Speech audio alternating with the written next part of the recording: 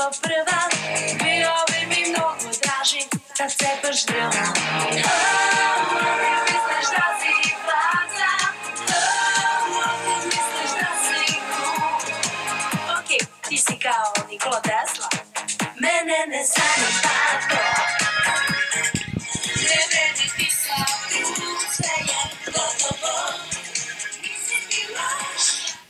I could do this all day. And if you're listening and thinking, what kind of ripoff of Shania Twain this is? What you gonna do? Sue her? Sue her? Well, good luck with that, because she is the victim of today's story. Yeah.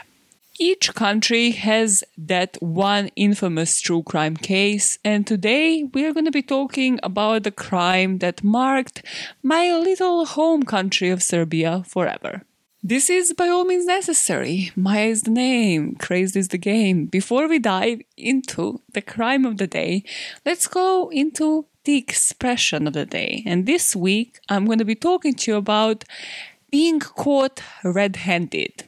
What does it mean? What could it mean? Well, it could only mean one thing. You're being caught with your hands that are red, that are bloodied. You have been caught in the act, my man. You have the right to remain silent. Okay. But did you know that the blood on those hands in the origin of the expression wasn't from humans? Nope.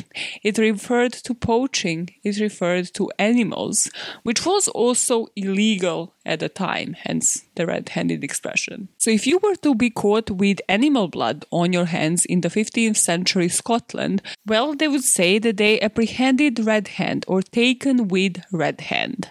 And the first time that red hand morphed into red-handed was in the 19th century, when Sir Walter Scott wrote Ivanhoe.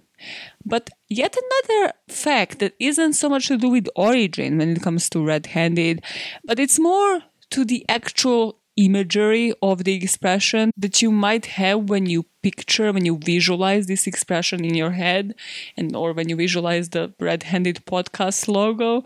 That is that the red hand has been the cultural symbol of Northern Irish province of Ulster for many, many years. To be specific, since the 1970s.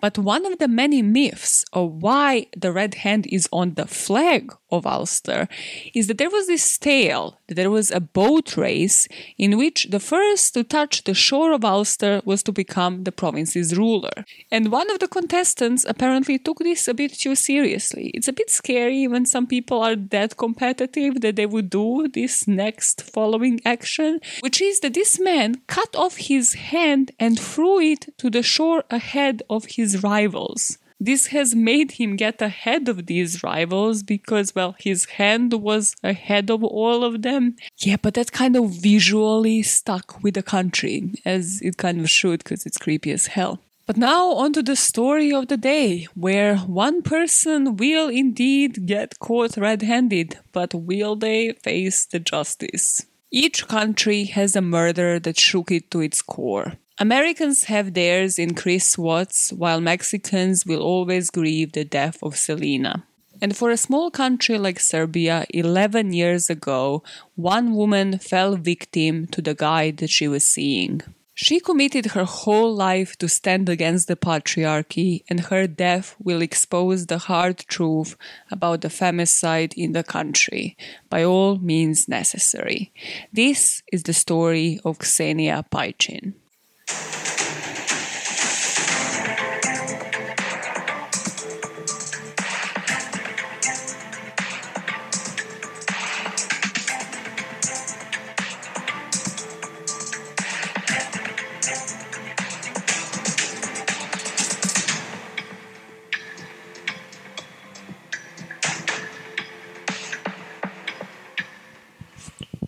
On Tuesday, March the 16th, 2010, there was this neighbor who lived across Ksenija's apartment, and he just heard some screaming. There was back and forth screaming, but this wasn't really unusual. They knew that Ksenija lived in with his boyfriend, and they were kind of on and off. But then soon after that, their dog Milisav started barking, and it wasn't his usual bark. It sounded to the neighbor like it was that sad bark that dogs make once like their owner is usually sad or crying or something along those lines. So the neighbor just kind of does his welfare check, knocks at the door to see if anybody is going to respond.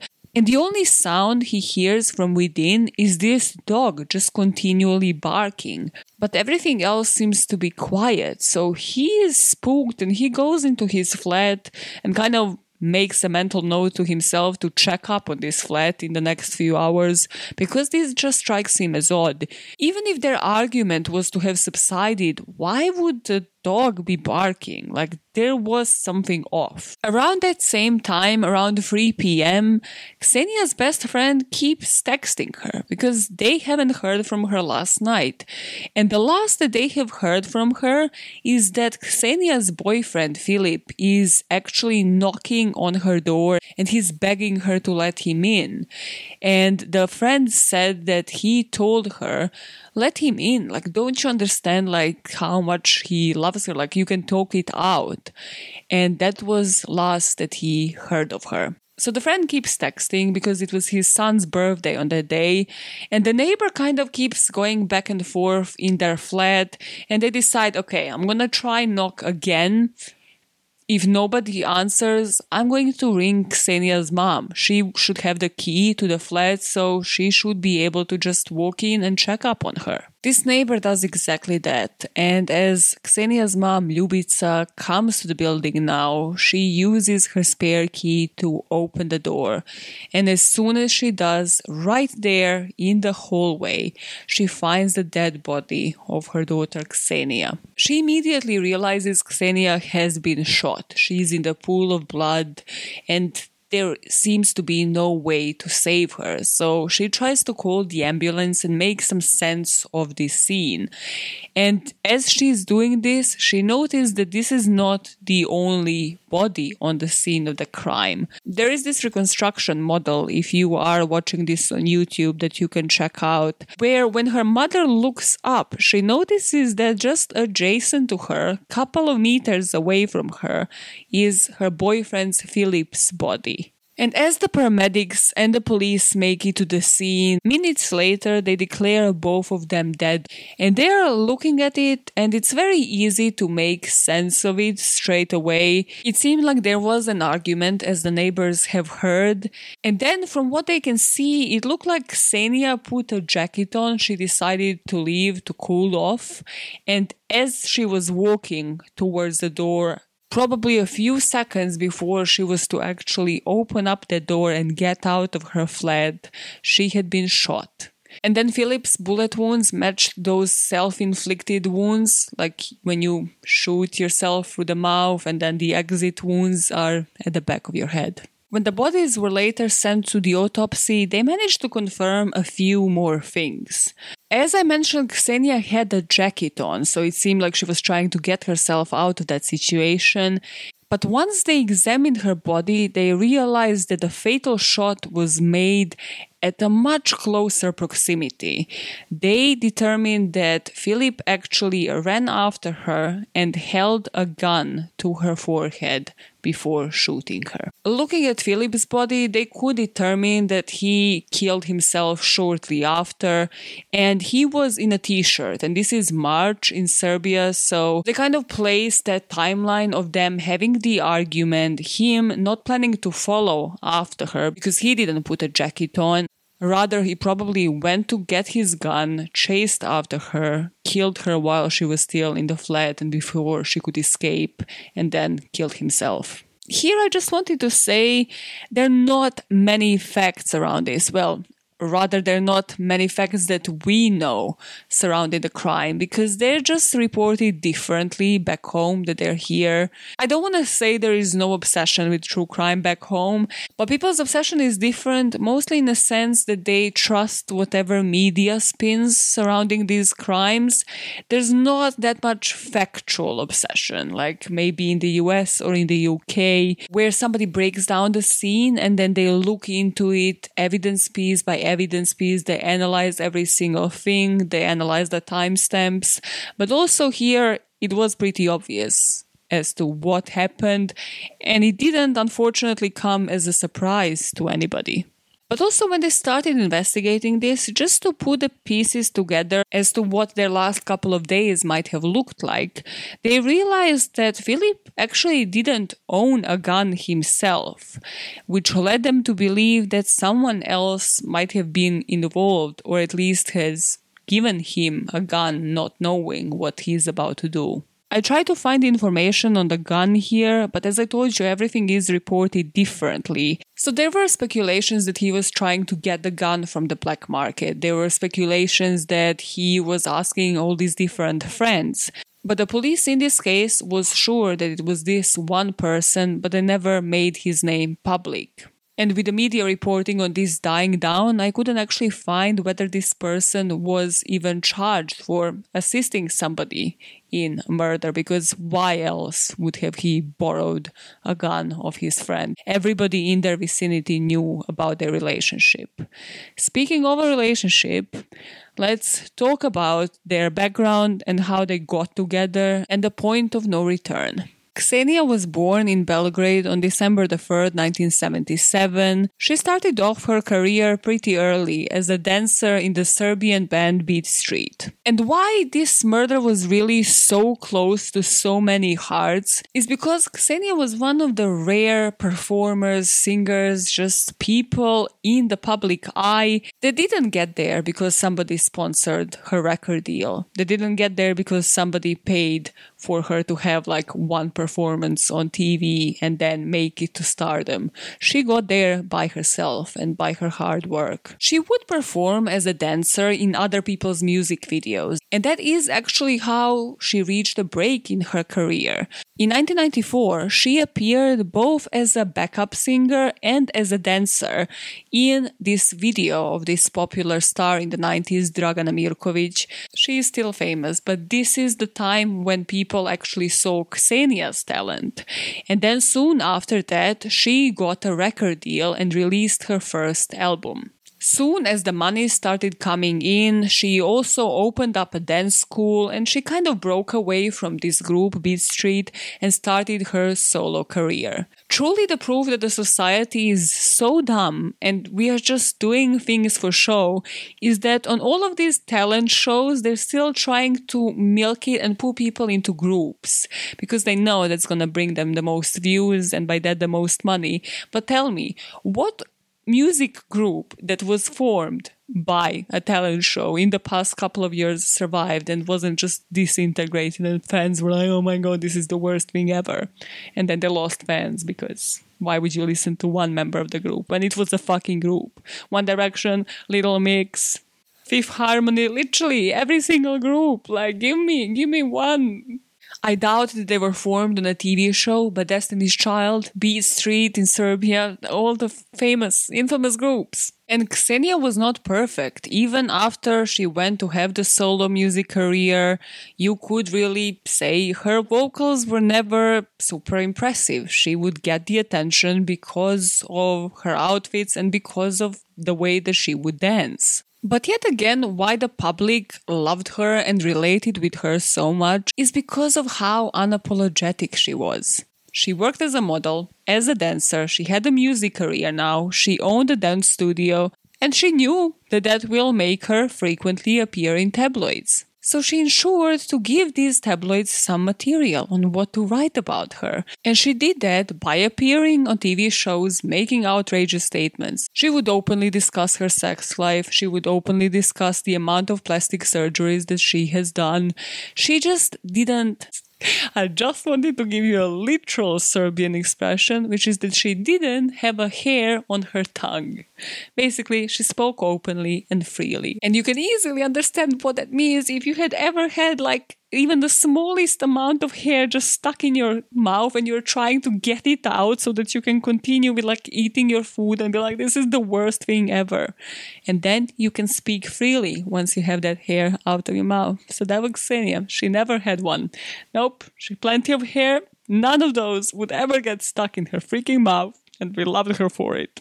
And when mostly male TV show hosts would kind of like attack her, they would try to provoke her and get her to speak more as to why did she decide to do this. Then she said, well, the expectation here is for a woman to always be perfect. And I kind of want it myself, so I'm meeting both the expectations of my own and yours. It's a win-win situation. And while she was this gregarious, over-the-top person in the media, people who knew her personally told a completely different story. Let me tell you about two events from her life that kind of describe who she actually was in a nutshell when the cameras switched off. So during the Kosovo War, Ksenija decided to get out of the country. So between 98 and year 2000, she moved to Greece. She literally stopped doing everything related to her career, and she just said she wanted to experience life in a different way. Like, she wanted to experience it as if she was a normal person. No paparazzi following her, nobody bothering her, just her living in a flat with a couple of flatmates. And she managed to successfully live out of the public eye all the way up until the year 2000, when she returned to Belgrade and started looking for other jobs. Again, on the scene, doing what she loved. And she got this like co-hosting kind of job where she was playing kind of the entertainer on this TV show, kind of like in a format of late night shows that you would have. Serbia had this mini Maxovizia in the 90s where this one old guy, Letterman-like, again, not to compare the two because there's just really not many comparisons, but just trying to like relate. So he would have guests interview them, and then Ksenija would kind of jump in, be the co-host, sometimes perform, dance, like be the backup dancer, be everybody else except from like the interviewer. And when the media would start to pester her like, oh, where did you go for 2 years? Did you go somewhere for a man? Did you leave to like start dating somebody? She said, nope, I went to Greece. I had something that is actually considered like, worldwide as just like a normal crisis of identity, you could say, yeah, kind of like identity crisis, heard about it. It happens to people who are in the public eye, and now I'm back. And the questioning. And the second event isn't so much an event as it was just a recurring habit. The way that New York has Times Square, the way that London here has Oxford Circus, as something people relate as city center. Every city in the Balkans, and I would suppose in the rest of the Europe as well, has like a main promenade. Like they have like this main road where most of the coffee shops would be, where you would see most of the people you have ever met or seen in your life. So of course, Belgrade has one such street, and it's called Knez Mihailova, for those of you who actually understand what the hell I'm on about. And whenever Ksenija would pass by this street, she would just go to meet up a friend, she would go to one of the shops. Well, whenever Ksenija would pass by, like her friends noticed that she didn't enjoy like all of the attention. Her friends said she would always be smiling. She would never say no if somebody asked to take a picture with her. But as soon as that happened, she would like snap out of it and be like, okay, can we like move on? Could I just behave as if I'm this incognito person that nobody actually knows? So it just never seemed like she actually enjoyed being this public persona 24/7, which I doubt anybody does, but we just see what is on stage and we just see one side of them. With a return from Greece, she decided to turn a new chapter. She tattooed a picture of a phoenix on her left leg and said that this is actually the symbol of her immortality. And beyond hosting this mini Maxovizia TV show, she was also still engaged with her dance studio. She recorded her second to last album dubbed under her own name, and she started performing, but mostly on different manifestations, protests, or just charity concerts. Because now that she could choose, she didn't just want to commit to anything, right? She could have done that 10 years ago. But now that she actually had the option, she wanted to do more of the charitable performances because she knew that that will grab the attention and that people will actually come to see her. And by doing that, might actually donate to charity. By doing that, they might actually show up on a different protest where Ksenija is also performing on stage. Unfortunately, like so many people, women especially in public eye, anywhere really, but in Serbia as well, famous singers and performers usually go for other famous people. In Serbia, the stereotype is that they would usually go for people who are in sports. So every singer, songwriter, a female within that industry, back home usually goes for a man who is like a water polo player, handball player, whatever, you get the gist. Ksenija wasn't an exception. Before Filip, she was in a relationship with the son of the famous basketball player. This guy's name was Zvezdan Slavnic. But notice how I said the son of a famous person. What will become a pattern in Ksenija's life is that she would date the men who didn't really make the name for themselves the way that she did. She came from nothing. She built her career herself. Nobody paid for it. Whereas most of the men that are in sports either came from like rich families where they would have like somebody who would pay for them to train and then develop in that area. Or again, they would have like a sponsor, they would have somebody to finance them to get into that area, like some investor, somebody on the side. And when you're thinking about how that shapes you as a person, I think we're talking about two completely different things. They're just not on the same wavelength. Because she would get from a 0 to 100 all on her own, while these men always had somebody who would like be a connection, push them in the right direction. So she was always the stronger sex. And speaking about stronger sex, this is the point where Ksenija was when she met Filip Kapisoda. Filip came from Montenegro. He was born in Cetinje in Montenegro in ex-Yugoslavia, and he was also the brother of a handball player, Petar Kapisoda.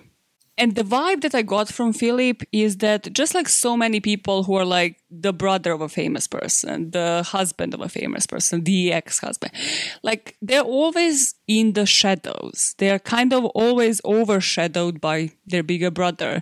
And then when they don't want to pursue the career in the exact same range, so like when he didn't want to pursue a career in handball and actually went into modeling, well, then he had to fight and fend for himself. So in 2008, Ksenija is having a performance in Cetinje in Montenegro. And he was a model because, of course, she would have dancers, she would have models. Her songs were quite provocative in nature. So the more attention she would get to the stage on herself and others, the better. And this is how the two of them met. And she kind of noticed like this young guy checking her out because Filip was actually 10 years younger than Ksenija. And she kind of just turned around and asked somebody like, oh, is he one of the dancers? And somebody told her, no, one of the models. And she kind of didn't really notice him later on, but it seemed like he approached her and actually asked her out. Everybody in their presence, all of their friends, literally every single person that they have interviewed for the media during their relationship and after it said that it was toxic. It was constantly on and off, that she kind of confused his jealousy for love. And she would publicly in interviews say that nobody ever loved her the way that Filip did. People said that the two of them felt the need to constantly be together. And when that was not the case, there will be just immediate tension, immediate arguments, immediate just jealousy attacks. Like, where did you go? Who were you with? Why were you with them? Why wasn't I invited? Which of course led to them breaking up and getting back together constantly. Their friends would sometimes even in public witness them tell to each other, I want you to only have the eyes for me. I want you to only look at me.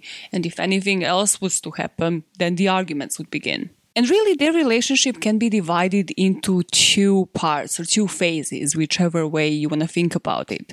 So during the first phase, you could kind of notice Ksenija in the interviews saying, you know, he's the love of my life, all of that she is for the first time in a situation where she doesn't even have to explain herself, like they kind of immediately make eye contact and he understands what she's thinking. He doesn't judge her for anything. She would mention how in the Balkans, people usually can't really deal with strong women, but that is not the case with Philip. That he is very much used to her celebrity status, so he is very much used to the paparazzi, the life that comes with dating her.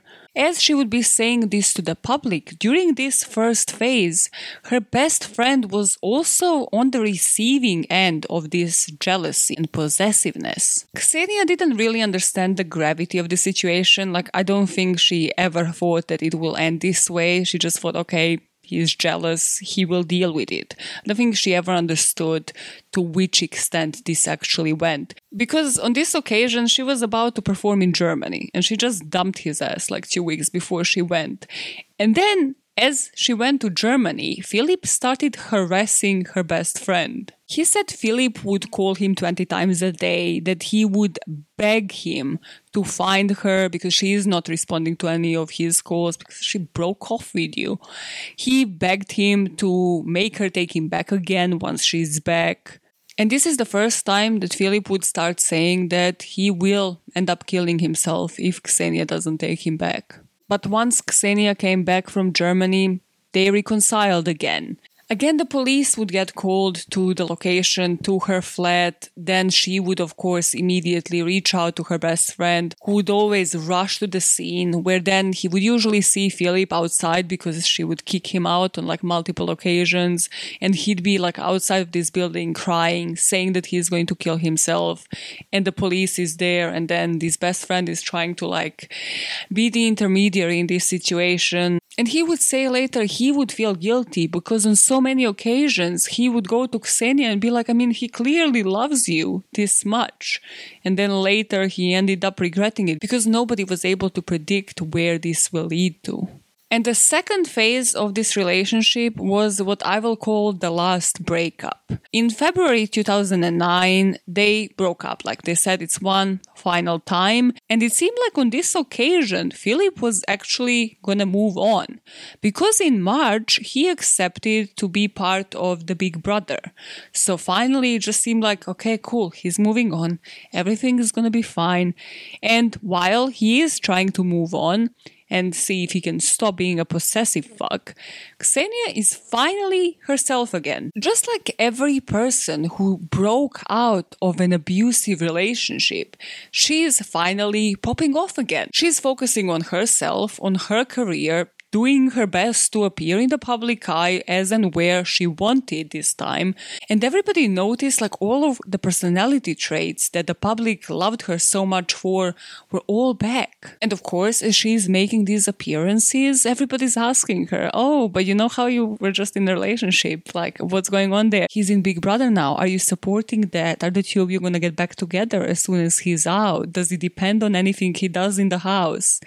And Ksenija said, yeah, we were together, but right now he's just an ex. She would publicly say that he lost any further chance of reconciliation the day that he went inside the Big Brother house. That he is not intelligent, but that he is also not really as dumb as other people want to believe it, and that he is just a little baby. He's like 10 years younger than her. He still needs to experience life. And of course, she's saying all of this as he is inside the Big Brother house. So he gets out of the house and literally everybody's like, your ex was kind of shitting all over you on TV as you were inside. Like maybe that's why you didn't really win this. Like, maybe there is a slight correlation because she was literally shitting on your parade while you were in there. Like this guy literally went inside that house just probably thinking, okay, he's gonna give her a break and then as soon as he's out, it's going to be the smoothest relationship ever. But now when he did get out and he heard this, well, he had to end it because it's been ended. It has ended a couple of like months ago, but no, he has to, because he's a man, he has to be the one to break up with you. It's like when an employer fires you and then you're like, no, actually, I quit. And you're like, okay, the sequence of events though is that you quit after we fired you. So our firing came first. No, you can't comprehend that? Great. Sure, tell yourself whatever you need to tell yourself to sleep at night. So he gave an interview saying that this story with Ksenija Pajčin is definitely over. He doesn't really want to make more comments upon her statements because he's a gentleman. He said everything bad that she said will be on her. He doesn't want to actually reciprocate. He doesn't want to offer her any bad words. He's a gentleman, guys. That is beneath him. He doesn't want to do her dirty as she did. But just like every other time the two of them got back together, there was another singer that was doing like a promotional party for her CD. And at this party, again, Ksenija appeared with her friends, Filip appeared with his. And everybody said like the sparks were flying, the two of them just couldn't keep eyes off each other, which meant again that they ignored everybody else that they came there with. And this was truly the point of no return. 47 days before the murder, the two of them were involved in a traffic accident. Filip was driving both of them in this rural area towards this weekender house, this holiday house, the secondary one that they had in this area. And because it was still slippery, it was beginning of 2010, well, the car just kind of swerved off the road and hit this power generator. But by the looks of the car, you would have thought the two of them would have come out with like really severe injuries. It just didn't really look like he tried to hit the brake. But apparently the police didn't investigate this further. The two of them just had like a couple of stitches and had to stay in bed for a couple of days just for the doctors to assess if they have any concussions or anything like that. And according to the interview that they have immediately done with Ksenija, she said that Filip was driving the normal speed, that road was awful, that it's clear that, they just kind of swerved off the road because of the ice and that they hit this power station. But because of the state of the car, because this never happened before, and because he didn't have any alcohol in his blood, a lot of people speculated, what if this was the first murder-suicide attempt? Life continues as normal here. He is not charged for this, and the two of them are just in Ksenija's flat in Belgrade. But a couple of days before her death, it kind of seemed like the two of them might have broken up again. It was constantly just on and off, and police was called to the house several nights before the death because the neighbors would report the two of them because they would constantly go at it, just like that day. And it seemed like Filip might have broken into her apartment, knocking down the door. Just a few days before her death, Ksenija made her last public appearance in this TV show. And during this interview, it was kind of obvious to everybody that she has some bruises on her arms. And a lot of you might look at this and be like, well, this doesn't look like it's too much, like somebody could have bruised themselves this way. But to me, when you look at this picture, it looks like, when you grab somebody by both of your arms to like both of theirs and you squeeze as hard as possible. That's what these bruises look like to me. So I would definitely not discard that this guy escalated to physical abuse as well. And during this interview, Ksenija actually said how she managed to change Filip. That was truly one of her biggest flaws, the fact that she thought she could change a guy for the better. If you are in that type of relationship, get the hell out, please, before it escalates. She would talk about how Filip listened to his friends before, but now she managed to change him and change his environment.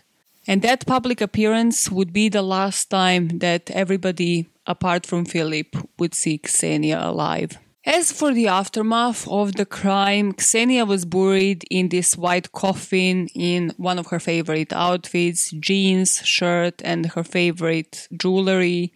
And her grandma Mara said that she had a funeral deserving of a queen because she was one. Some of her friends who were in the music industry made tributes in form of songs for her, and they tried to keep her legacy alive. Meanwhile, the media was keeping her legacy alive in different ways, all of them negative, because the media really started driving the narrative of how she was responsible for her own death, of how she made him this way.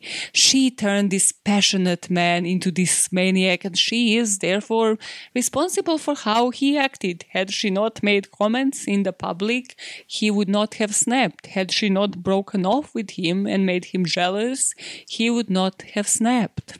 They would call this event a tragedy, say that he was romantic. How everybody could predict it, because it just seemed like it was no longer the same. The shame for this, of course, falling onto Ksenija.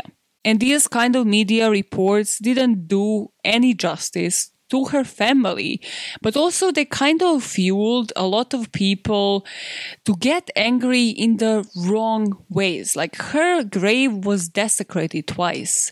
Once, like, they removed her picture, like the image of her grave, and then another time they kind of tried going at it with a hammer, and there was like this proper engraving that her family made. And just the media didn't do it any justice with this from passion to death narrative, because some people will see it that way. If they are reading these tabloids and believing everything that they say, being brainwashed by them every single day, they might take a hammer and go at somebody's grave because they don't see it as desecrating an innocent victim's grave. They see them being enraged by somebody who provoked the killer to kill them. The other narrative the media was driving at, if you by any chance don't want to see the victim as the perpetrator of their own crime, well, that was the curse of Ksenija, because they somehow dug up that her first husband actually killed himself during the game of Russian roulette. And this is the epitome of the newsrooms back home, because she actually dated this guy and was kind of briefly married as they were going from like high school on to college years. So literally in like 1993, somebody was bored as fuck in this newsroom. They were like, you know what? I'm going to dig up something on her. Which part of her life did we not dissect in any way, shape, or form? I know, her high school life, yeah. Let's find this. Ooh, this guy died during a Russian roulette game that had nothing to do with her. She's cursed. She's cursed, clearly. And then the final spin by the media was that, again, she is responsible because she had different priorities to him. She wanted career, she wanted fame, and he just wanted to be a family man. None of the two people are alive to corroborate this, but sure. And in a small country in the Balkans where patriarchy still rules, this argument really works. It really drives home because women's priorities should be home and family and just waiting for her kids to come from school. It shouldn't be career. It shouldn't be for her to like dance in like short skirts and be a backup dancer. No. What they're gonna live off? What are they going to live off? Yeah, answer me that. Who is going to make money in this family? And even after their deaths, friends would try to drive the point across how Philip wouldn't hurt a fly. He was this nice, friendly person, like really calm, patient, whereas Ksenija was this dynamic, aggressive girl. What no media articles focused on were the femicide rates, were the rates of the women dying in the hands of the aggressors. Why couldn't she actually go to report something like this? The focus was never on that. What resources would she have at her disposal? Had she reported any physical, emotional abuse? Why wasn't anything done by the police who was at that location multiple times? None of this was mentioned in the media, so somebody is going to talk about it. According to the last study that I found from 2015, 37.5% of women in Serbia had experienced family violence in the recent past, and 54% experienced family violence in their lifetime. The most common being psychological at 48.7%, followed by physical at 21%.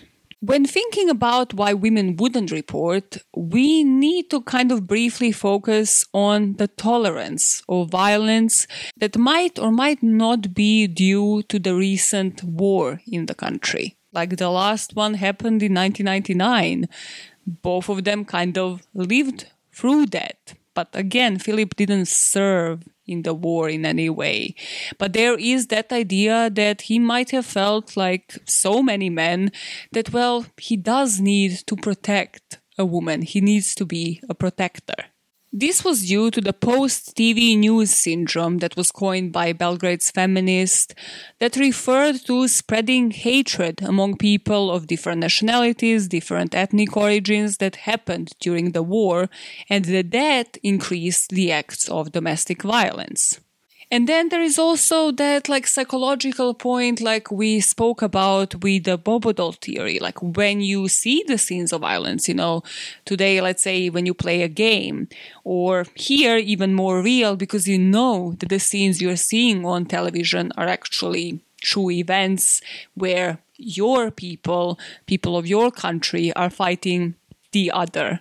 And then does that result in you showing domestic violence towards the people in your surroundings? Because again, that's easier. You can't be the one fighting the enemy in the war, so you are taking it out on the people close to you. In many cases in Serbia, women would not report because they are economically dependent on their partner, because they might think the friends, their family will not side with them. But here, of course, with Ksenija, this wouldn't have been the case. But what any woman, regardless of her status, should have benefited from, if ever to be in any of these situations, is more cities offering the services or free legal assistance, which they're not. The emergency hotlines not shutting down, which they did. 4 SOS hotlines provided to women to anonymously call were shut down in 2011. Not to even mention that Serbia doesn't have the common tricks like where you can block your number when you call any of these emergency numbers, or like here in the UK where you can text 999.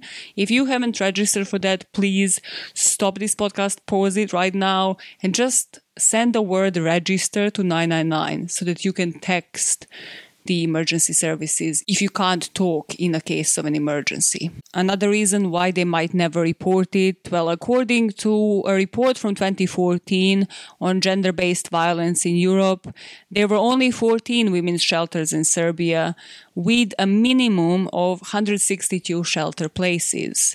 But another problem with this is that they're dispersed. They're like in Belgrade, in Novi Sad, in like bigger cities, which means like if you are in a smaller city or, God forbid, in a rural area, you need transportation to get to this shelter in the first place. And then you have maybe to claim one of only 162 places. Serbia has over 3.5 million women living there. And we are saying that 162 places is enough. Also, not to mention, once you were actually to possibly report something like this, you would face some lengthy admin procedures, a lack of funds in the budgets of the local governments, which all causes this huge discrepancy between the cases that get reported and the ones that actually ever reach the trial and reach any form of prosecution. According to, again, the stats that I could find from 2012, there were in only one city, in Kraljevo, 288 cases of domestic violence that were reported, and only 23 of those resulted in prosecution. Only 23 of those reached the court. So it's just around, 10 to 15% of cases that might actually reach the court if we are to believe these stats. And an even more scary stat comes from the Associated Press study from 2013. And this is that only 2% of more than 8,000 complaints of domestic violence from 2010 resulted in any form of measures to protect the victim. Whether that was shelter, whether that was getting them out of the situation, or whether that was prosecution, which, as I'm telling you, almost never happens. Serbia also lacks official data when it comes to femicide stats. The study I have found was from 2015, and that one stated that Serbia reached over 330 femicides in the past 10 years. So when talking about motives, femicide is actually by definition the murder of women by men motivated by hatred, contempt, pleasure, or a sense of ownership of women. And based on Ksenija's age, mostly people within that age range are killed because of either jealousy or incapability to accept the end of the relationship, or further quarrels and conflicts surrounding the case. Other two motives are usually mental health, whether it is victims or perpetrators. And I think in Ksenija's case, this was spot on. It started off with jealousy, then the incapability to accept that the relationship has ended and that the girl has actually left you and moved on, and then the quarrels, the constant toxicity, the constant on and off form of that relationship, the quarrels, the arguments that proceeded. Ksenija was never scared to stand up for her opinions. As she stated in the lyrics of her own songs, she was a new woman, contemporary, independent lady. She committed through her career and her personal life to resist the male domination that is highly prevalent in Serbia. As such, she was the target of the patriarchal men. People back home will recall, even years later, when a famous water polo player, Dacia Kodinovic, got into a traffic accident. The public blamed it on the argument that he had with his wife, another famous singer, Nataša Bekvalac. In these environments, women's talent gets negated, and the femicide becomes her fault. The conversation after her death became about how she must have done something to provoke him, rather than this is the fault of a murderer. Ksenija was a symbol of patriarchy resistance, and she died by its hand. She was killed twice. First time directly in the hands of a man, and second time she died in hands of the media, who decided to diminish her worth by justifying the reasons behind her death themselves. Just like the symbolic tattoo of a phoenix she identified with, the powerful woman standing up for herself against all odds can never truly die.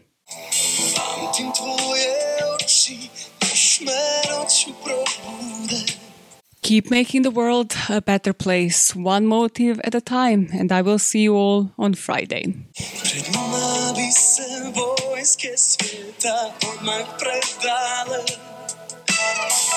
Pamtim tvoje srce, što si slijepo pratila. Previsoku cijenu si zbog toga platila. S bolom borim se, nedostaješ mi sad. Kako je bez tebe prazan ovaj grad.